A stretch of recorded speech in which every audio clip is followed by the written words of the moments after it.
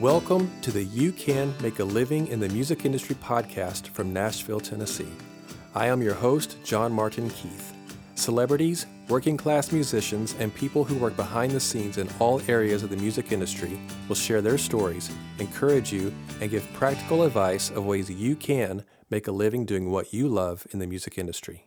This episode is brought to you by Edenbrook Productions. Edenbrook Productions is the company I founded to help musicians grow in their craft. Are you a songwriter, but maybe you've been told your songs aren't quite there yet? Or are your songs ready, but you don't feel stage ready? Or maybe music is your passion, but you feel imprisoned by your day job and you don't know what to do next to make your dream a reality? Well, Edenbrook Productions is here to help. We offer consulting services via phone call, Skype, and FaceTime. And for the You Can Make a Living in the Music Industry podcast listeners, we're offering an introductory 1-hour consultation special. Click on the link in the show notes to contact me, and let's get you making a living in the music industry. Hey everyone, welcome to the show today. I'm really excited for you to meet my friend, Matt Menefee. Matt is an amazing musician. He is an incredible banjo player. Now, before you freak out and say, oh wait, this is a banjo episode, I don't care about the banjo. Just hold on. Because he is not only a banjo player, but that's how I got to know him. And because he's so good at it and he works with all different types of genres, playing the banjo within these different types of genres, he's just phenomenal. And he plays all different types of instruments as well. But that's how I know him personally, is as a banjo player. And we actually met on the show Nashville when we were both working as musicians, playing in a band together on that show. One of the cool things that Matt does is he plays video game songs, so like the Mario Brothers or Sonic, all of these different types of songs that we know in the video game world. He makes bluegrass versions of these songs, and it's just mind-blowing. So I'm really excited for you to hear his story and how he's worked his way into the music scene as a musician, as a performer, the bands that he's got to work with. He works with a little bit of everybody and across multiple genres, a lot of people that you guys know. So I'm excited for this. Sit back, relax, get your pen and pad, and get ready to take lots of notes like always. Hey, everybody. I am hanging out here with Matt Menefee. How are you today, buddy? Good, Marty. How are you doing? I'm good. Thank you for coming on to the show and talking with me and giving my audience more information on who you are and how you've been successful in the music industry. And I just kind of give everyone a quick background on how you and I met to begin with. So a few years ago, there was this show called Nashville that was out. It was very successful on ABC, and then it moved over to CMT. And for the last two seasons that it was on, I was on the show as a musician playing in different bands. And then one day I was called in to play on an episode with a band, and all of a sudden there you were playing in the same band. And so we got to be in this fake band together on the show Nashville. And so that's how you and I met to begin with. Right. So, and that was a lot of fun. And I think that's a really cool story of kind of the way things work in this town. Different ways people meet each other and in cool ways, at the same time. Very, very connected. Very connected. Tight community. Yeah. So you're a banjo player, and you're a killer banjo player from the things I've seen you do and heard. Thank you. And Thank you. I know you play a lot of different instruments, and you produce and been in different bands and different things over the years. So if you can, just give us a quick rundown of, who you are, where you grew up, and how you kind of got into music, and then kind of what has led you to where you are nowadays. Yeah. I grew up in New Mexico, born and raised in New Mexico, southeastern part. Town of 10,000 people, I guess, called Artesia. My grandpa played bluegrass music and sang. It was literally just probably could go 2 days without singing the same, bluegrass tune or Hank Williams tune or whatever, and so I kind of grew up listening to that and watching that, and I started playing video games, and I think that's really when music started speaking to me. Of course, parents playing music around the house and whatnot. But I used to record myself playing through an entire game so I could listen to the soundtrack, because it's just brilliant compositions, Yeah. and it was really inspiring. Anyway, I got, to playing too much on the video games, and my mom was like, here, maybe you should do something else. And so my uncle had a banjo, and I was like, yeah, I used to watch a fellow bandmate of my grandpa's band come over and play the banjo, and I was fascinated by it. So it was really easy for me to take, an interest to the banjo, and started jamming with my grandpa, and he was accommodating enough to just, So did he teach you how to he play? didn't. He played guitar, Okay. actually, just rhythm guitar, Okay. and it was great because, I mean, I figured out, like, just patterns just from chord progressions, and like in bluegrass music that, very similar. So it was very, here, let's try this new song, let's try Right. this song, let's try.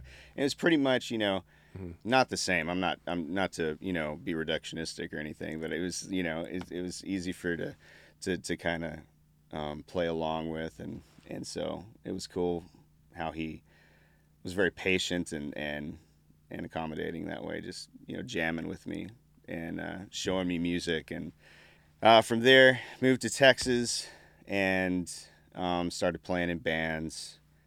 Went to college and started a band called Cadillac Sky. And we put out the secret record that nobody knows about. And then put out a record called Blind Man Walking, and that fell into the hands of the great Ricky Skaggs, and Nice. he was kind enough to to ask us to be a part of his roster on his labels, and Okay. so he signed us, and we put out 2 records on his label, and then another on Dual Tone.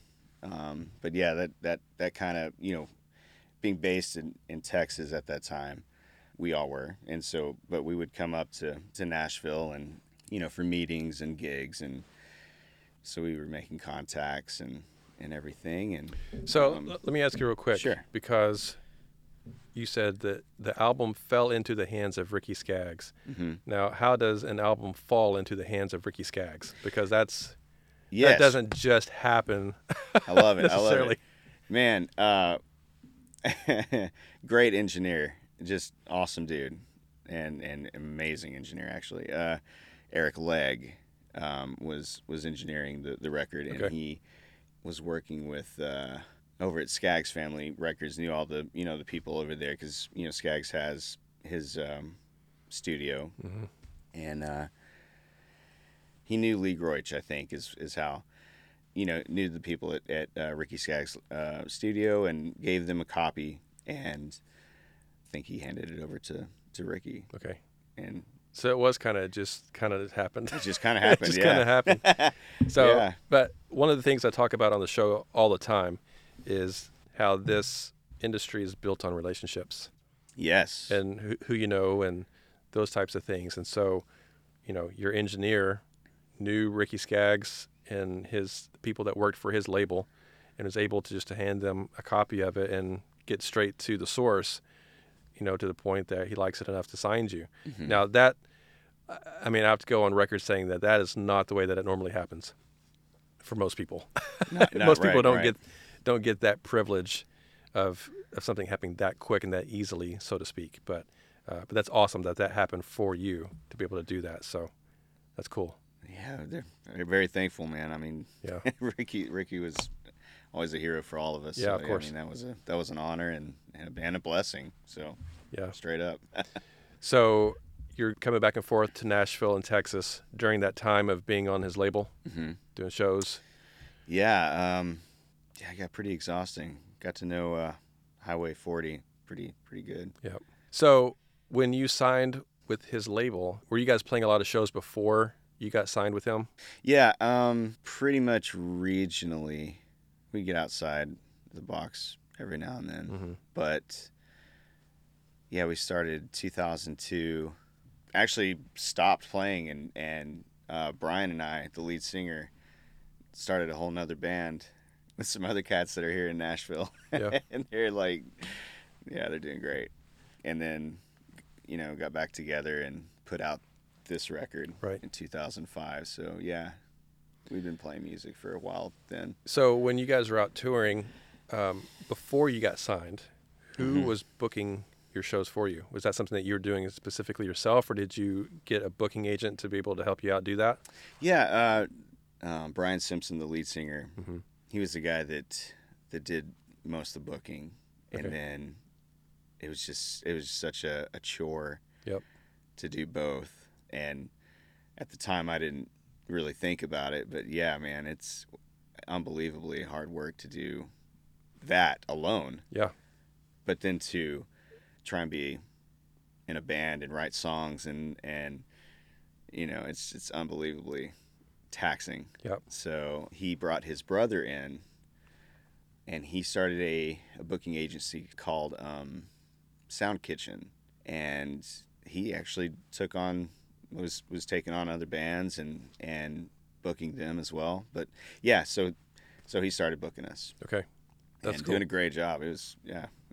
great handoff there. Yeah. One of the things that I try to do with the show is to get people to see, how you guys are able to kind of work your way up through the ranks, and okay, what are those steps that get you there? It's like, Yeah. okay, well, it doesn't just happen. You don't just sign with somebody and then all of a sudden you just sign with an agency I'm and with then you. a I'm with booking you. agent, whatever. It's like all these baby steps that get you to where you got to go. Right. That get you up to Ricky Skaggs. Right. So you guys are out playing. Your lead singer's booking and writing. Yeah. For, too much. I need somebody to help. Yeah. His brother comes in, starts an agency, starts booking you. You guys are out playing, gets the album done. Then that gets to Ricky Skaggs, sees that you guys are out booking your own shows, playing a lot, and your music's amazing. I'm going to sign you guys. Yeah. Right. So after you guys, at what point did you move to Nashville? Well, Cadillac Sky disbanded the beginning of 2010. Okay. So at that point, I had invested all of my time and effort and life into it, and Yeah. it was like, well, what am I going to do now? So Nashville seemed like the most logical move, I guess. If I was to continue pursuing music, and it's been the best move ever. Yeah. So when you guys were still in Texas, were you, and you're touring, is this the only thing that you were doing was just music, or did you have outside jobs to help pay bills and that type of thing? I think I stopped working around 2006 was the last time I had a real job, I guess. Yeah. So it was getting pretty crazy. Man, the job I had was so cool about me going out. Yeah. They're very supportive, and I'm so thankful for that. But yeah, I'm not going to be here these 2.5 weeks. Right. Oh, that's cool. And because they know what you're trying to accomplish. yeah, and they're so that's good. really, really supportive. Yeah. And for people that are trying to do this for a living, when you live in a town like Nashville or bigger cities that have like temp agencies and things like that these temporary services that get you work just here and there, that allow you to be able to go out and do, to work on music and kind of Right. help pursue your career. They help sort of fill in the gaps. Those are always good things to have. And I was in sort of the same boat. I had a job. I was delivering pizzas for like 6 years when I first moved to town, or sort of in that time frame. But they were like your job. It let me come and go as I wanted to, and so that was really good. So That's for awesome. people that are trying to, because the point of this podcast is to encourage people that are wanting to do this for a living. Right. You got to start somewhere. You don't just walk into town or start doing music and then that's just what you do for a living. You've got to have these stepping stones that get you to the point that you can have enough money making music to do that. And so if you can at least get a job that lets you have some freedom to pursue that at the same time, then that's always a really good thing. Yeah. Yeah, totally. Yeah. So once you get to Nashville, now you're no longer on the label with Ricky Skaggs at this point. Like once Cadillac Sky disbanded, right? Yeah. We just put out a record with Dual Tone. Okay. We just signed with them. We had Dan Arbach of the Black Keys. He was producing it, and Okay. it was a lot of fun. We were really excited about it. It was a complete departure from our other stuff, and we ended up going out with Mumford and Sons on their, I think, first U.S. tour, Okay. official U.S. tour. Right. Finished up the year with that. That was in December. Man, it was cold. Now, when you sign with Dual Tone and you're putting out this album, in order to be able to go out and tour with Mumford and Sons, was the label the one who set you up to go out and tour with them, or was it management, or how did that come together? Do you know?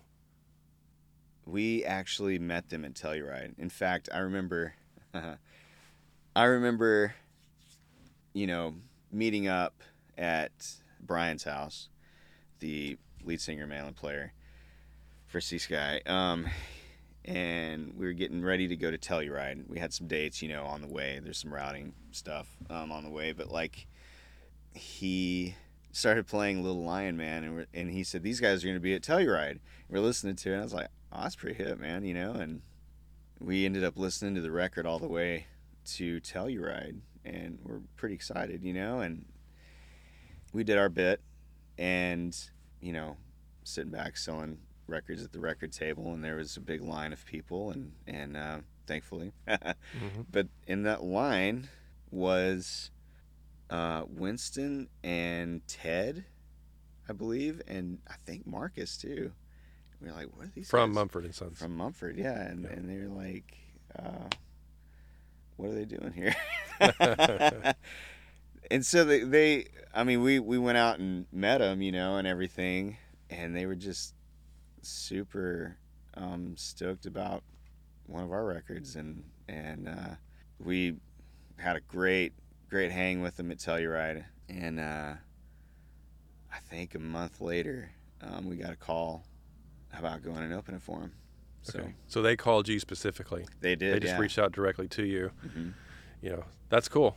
Again, that's one of the things that doesn't normally happen in that context. I mean, I say that. I think if you're for established artists that have been around a while, that it happens probably more often that way. But for bands that are just kind of getting going, to have a large, well-known band to reach out to you directly and say, "Hey, we want you guys to come out and play with us and open for us," like that's a big deal. That's really cool. Yeah, we were stoked. I mean, to see them. Yeah, in fact, they were sitting, front row for our show. So that was really encouraging and nerve-wracking at the same time. And yeah, but it was definitely life-changing to meet those guys, man. Sure. Just hang with them, and yeah, they've been really great.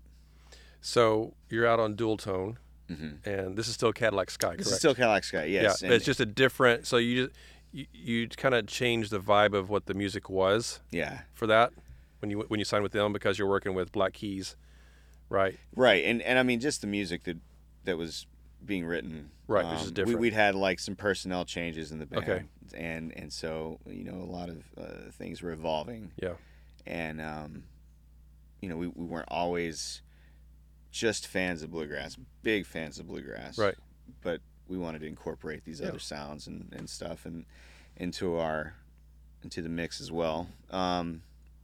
So after that, I mean, we literally broke up around Christmas and New Year's, and I just was trying to figure out my next move. Yeah. And having been coming to Nashville, so many years and making contacts and in fact, the fiddle player from Cadillac Sky moved up there, and he was kind of like the last straw. I'm like, we're doing this. Right.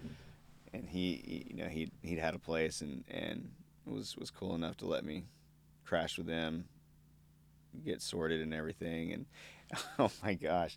And in the meantime, we started a band, a duo project together called Chess Boxer, and actually went on to make a little record and hopped on board the Big Easy Express. They did a Mumford and Edward Sharp and Old Crow did a train tour. They did a tour from a train. Wow, that's cool. And from Oakland to New Orleans, and they asked us to be a part of that, Ross and I. So yeah, we did that tour with them, I mean, that was all just like immediately right when I moved to Nashville. That's cool.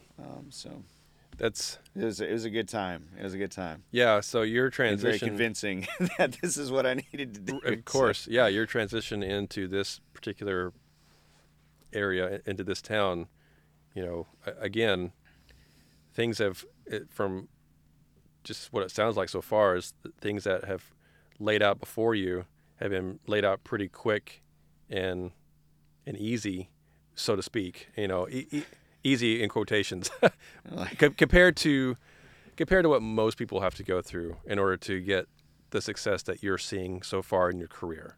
A lot of people don't get made fun of for playing banjo. Yeah, but dude, No, that was an endurance test for sure. Yeah, I'll say. but you're doing it with, you know, I say again quotations with some ease compared to what a lot of people have to go through to get to where what you have been able to do so far. Yeah, in a short period of time. Very thankful. Yeah. Yeah. Right. Okay. So then, when I met you again, working on Nashville, you've been here for a while at that point. Yeah. And so, what are some of the different artists that you've worked with, that you've played for, either, you know, as a banjo player or just as a musician? Because you play a lot of different instruments, and you produce and different things like that. So, Yes. who are some people that you've been able to work with that people would know? I worked with Meatloaf once. Okay. Wow. No. I played with Big and Rich for a while. Okay. And we did a gosh. I think it was like a Republican rally or something like that, and Meatloaf was there, and we were his band for the national anthem, or God Bless America or something. You guys played for Meatloaf? Yeah, That's awesome. That was let's see. Okay, so Big and Rich. Yeah, which is Big and Rich. For people who don't know, Big and Rich is a country duo. And so, how did you get connected with them? Yeah, I guess right around 2011, the end of 2011. Ross, Who was your partner? who was partner in Chess Boxer and also in Cadillac Sky. Right. He went to a friend's house for dinner, he and his wife, and attending was Big Kenny. Okay.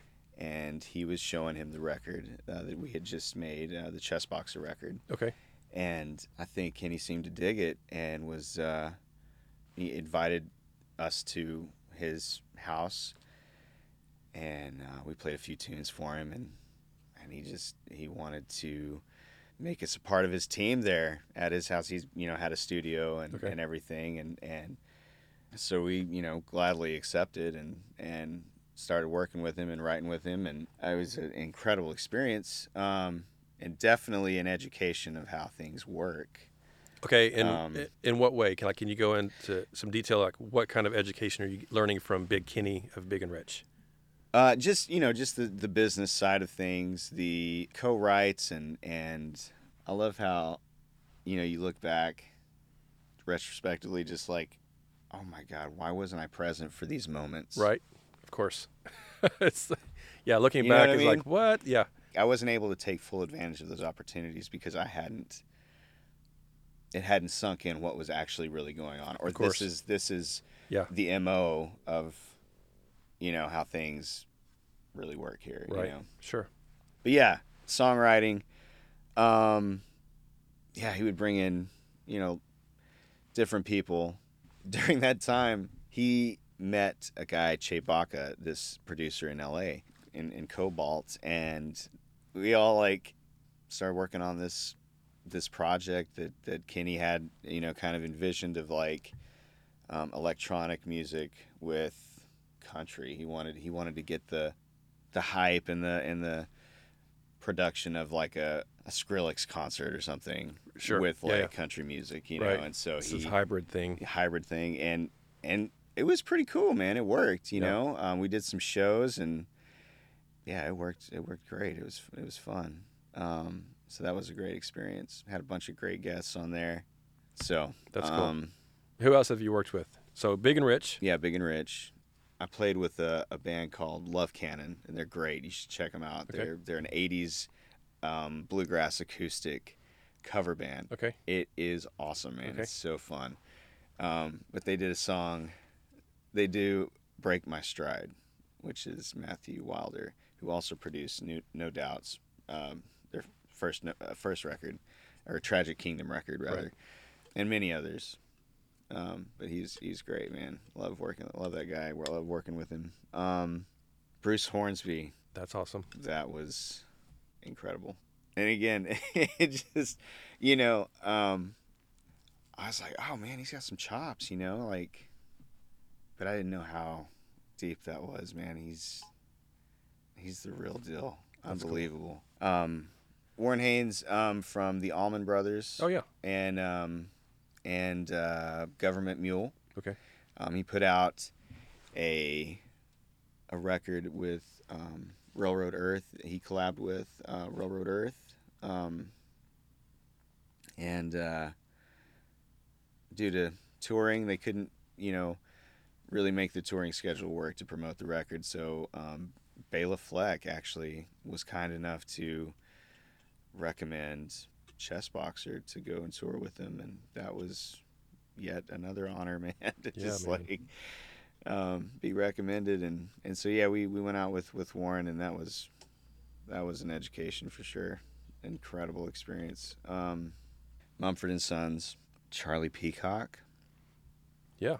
I know you know Brent Milligan, Yeah. who is Stephen Curtis Chapman. who's Stephen Curtis's producer. Jeez, man. But yeah, so- what a great dude that guy. Yeah, so Brent's been on the show, and when we were talking, he talked about his first music job really was playing for Charlie Peacock. Yeah, That's really. how he got in. Yeah, Charlie Peacock was his, his big guy that he loved growing up, and then one of his first opportunities was getting to play for him, and that's kind of what got him into the music business, basically. Okay. So how did you meet Charlie? Man, honestly, I met Charlie recording on Keith and Kristen Getty's record. Okay. One of the records that he produced. Okay.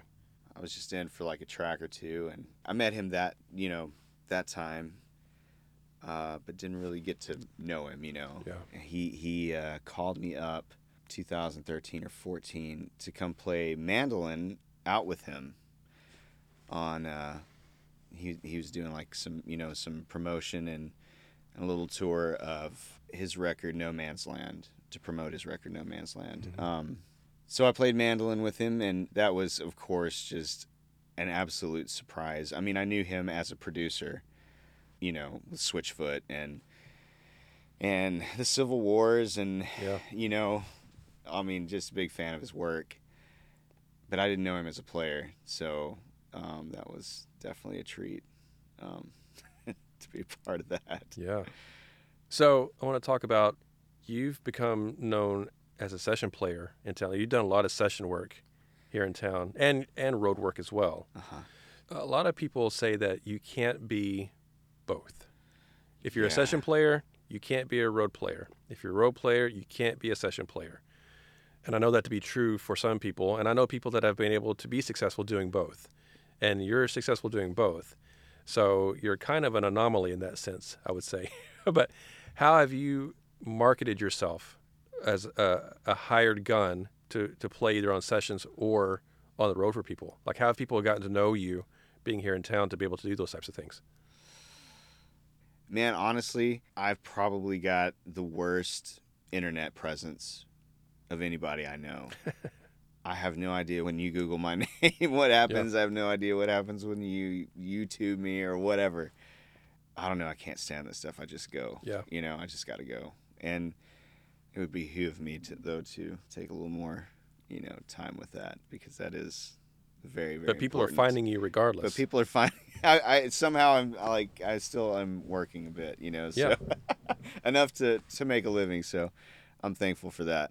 But man, I feel like how I've benefited the most is attending things, is being a part of the scene, going and meeting friends and that are going to parties or whatever, and then you meet like producers. I've walked into Rebar and have gotten 2 sessions and from 2 different people, and met 5 or 6 different musicians in town that are super plugged in, and just like you said, it's a tight knit community. So you have to be in the scene to be seen, Sure. right? Yeah, of course. So that has definitely benefited me in terms of work and just staying involved and in the community.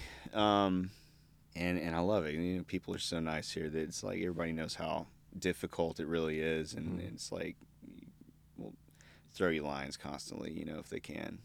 Yeah. You try to do the same. It's I don't know. It's really cool. Yeah. Well, it's that relationship. It's that back and forth. Exactly. You know, yeah. if I can help you, that's great. If there's something that I need that you can help me with in return, that's great. That's not the point. It's not the point, but it's yeah. But You do it from a place of gratitude in your heart, Yeah. man. You just like, I can't wait to like help this person Exactly. because they've helped me so much. Exactly. You know? And it's like you're chomping at the bits to like find an opportunity to help them, you know. And Yeah, I mean, just like we were talking before we started recording about some opportunities that you're asking me about. I was like, well, I've got this guy that I might be able to refer you to on this. That's right, man. And so it's like if I can help you in that sense, and connect you with someone that will help further your career, then I love getting to do that kind of stuff. So hopefully I can connect you with this person and do that, and and I think that brings me joy to be able to do things like that for people. Yeah. I think that does same for you. Very much, yeah. So, but that's what this industry is based on, is relationships and helping people out and, trying to help each other succeed. Because if one of us succeeds and we can help another person succeed and then just build on top of that. Right. That's how this industry should work. Yeah. It may not always work that way, but that's how it should work. That's how it should work. So, and then like you're saying, with Brent Milligan and Stephen Curtis Chapman, and you got to work on Stephen Curtis's Deeper Roots, Where the Bluegrass Grows album. Yeah. Recently, which just won a Dove Award, and is just nominated for a Grammy Award. Nice. Going into, coming up. Yeah. So congratulations on being on a Grammy-nominated album. Did you know that? No. I did know about the Dove Award. Yeah, it's been nominated for a Grammy. Congratulations. That's awesome, man. No, Yeah. I did not know that. Wow. Yep. Yeah. Well, Andy Leftwich. Yeah. Man. Yeah, what a special guy, that guy. Special talent. He's awesome. Yeah, he's a mandolin player. Fiddle player. Mandolin and fiddle. I mean, I don't know, like, it's freaky how incredible, just phenomenal he is on both instruments, you know? Mm-hmm. I mean, everything. He plays guitar and all that, Yeah. you know? And just a super, super sweet guy. Man. So how did you get the call to play on that particular album? So Andy called me Andy? up, yeah, and he had recommended me to Stephen Curtis, and yeah, I thought it was just going to be like no, he said it was a session. Anyway, we started out jamming in the studio on a song that was going to go on the record and called Where the Bluegrass Grows, Mm-hmm. and it just kind of went from there. And he was like, "Hey, would you play on this other song as well, Dive?"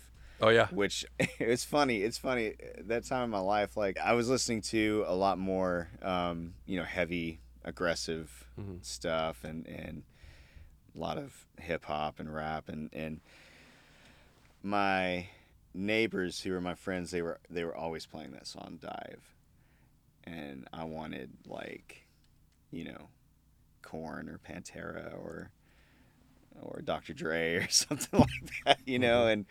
and so it was kind of like I don't want to listen to that, this is kind of this annoying thing, but every time it would come on, I was like, man, that's a good song, Mm-hmm. and like, kind of got out of that phase, and it was just so cool. I hadn't really heard it since that time of my life, and then to hear it this time, I was like, dude, this is a great song. Yeah. And I had this kind of rebonding moment with it, That's cool. and I was absolutely honored to be, Yeah. to play on it. So That's yeah, cool. that was great. That was really fun, and thankful for that experience for sure. Yeah. So what what would be some advice that you would give to people that are wanting to get in, whether it be as a musician, whether wanting to play on sessions or to be out playing on the road with people, they're trying to get into this industry and make a living at it. What would be some steps that you would say people should take in order to do that, or maybe some steps to avoid? And maybe you shouldn't do this particular thing, Yeah. But what would you say? Because you've had a lot of success in this part of the business. I honestly don't do anything I have ever done. Yeah, there you go. I mean, now with the internet, I mean that's going to be your biggest and best tool, I think. So procure a as much of a presence as you can, on YouTube and all the socials and all that stuff. I mean, yeah, you don't really have to be in Nashville or LA or anything like that to be heard and seen. So I think, yeah, the more, if you're going to do this and you live elsewhere, it would behoove you to really focus on content for the internet. Mm-hmm. But on the other hand, musicians in Nashville, I think going out and just meeting as many people as you possibly can to get connected is absolutely essential. And attending jam sessions and writers rounds and all that stuff, it's the best way to get plugged in, because man, that really is essential. Yeah. Using the tools, I guess, of I mean, software, DAWs, like you can get any kind of recording software now at a very reasonable price, considering what, A DAW being Pro Tools, yeah, Logic, Studio One, GarageBand, any of those types of recording programs that people use to record music now. Totally. Yeah. Learn how to get around on it at least. Yeah. I mean, everybody's doing that. You have to be able to keep up with the whole progression of things, and everybody is doing that. Yeah. So people used to have to go to school and learn those types of things, learning how Right. to do production and recording and engineering and those types of things. And nowadays you YouTube. There's YouTube and the internet and Google searching can get you a long way to learning how to do that kind of stuff yourself. So Absolutely. and it's so available now. There's so many people that can do that. Yeah. So yeah, in order to keep up with what everyone else is doing, you have to, if you want to be an engineer or record your own music or for someone else, you got to be able to do that kind of stuff, because a lot of it's done remotely. I know you do a lot of remote music. People email you tracks, and then you can just sit here in your studio and you can record it, send it back to them when you're done. That's right. Right. Yep. Yeah. So all the time, and it's oh man, it's so useful, and it's a game changer, and it is changing everything. Yeah.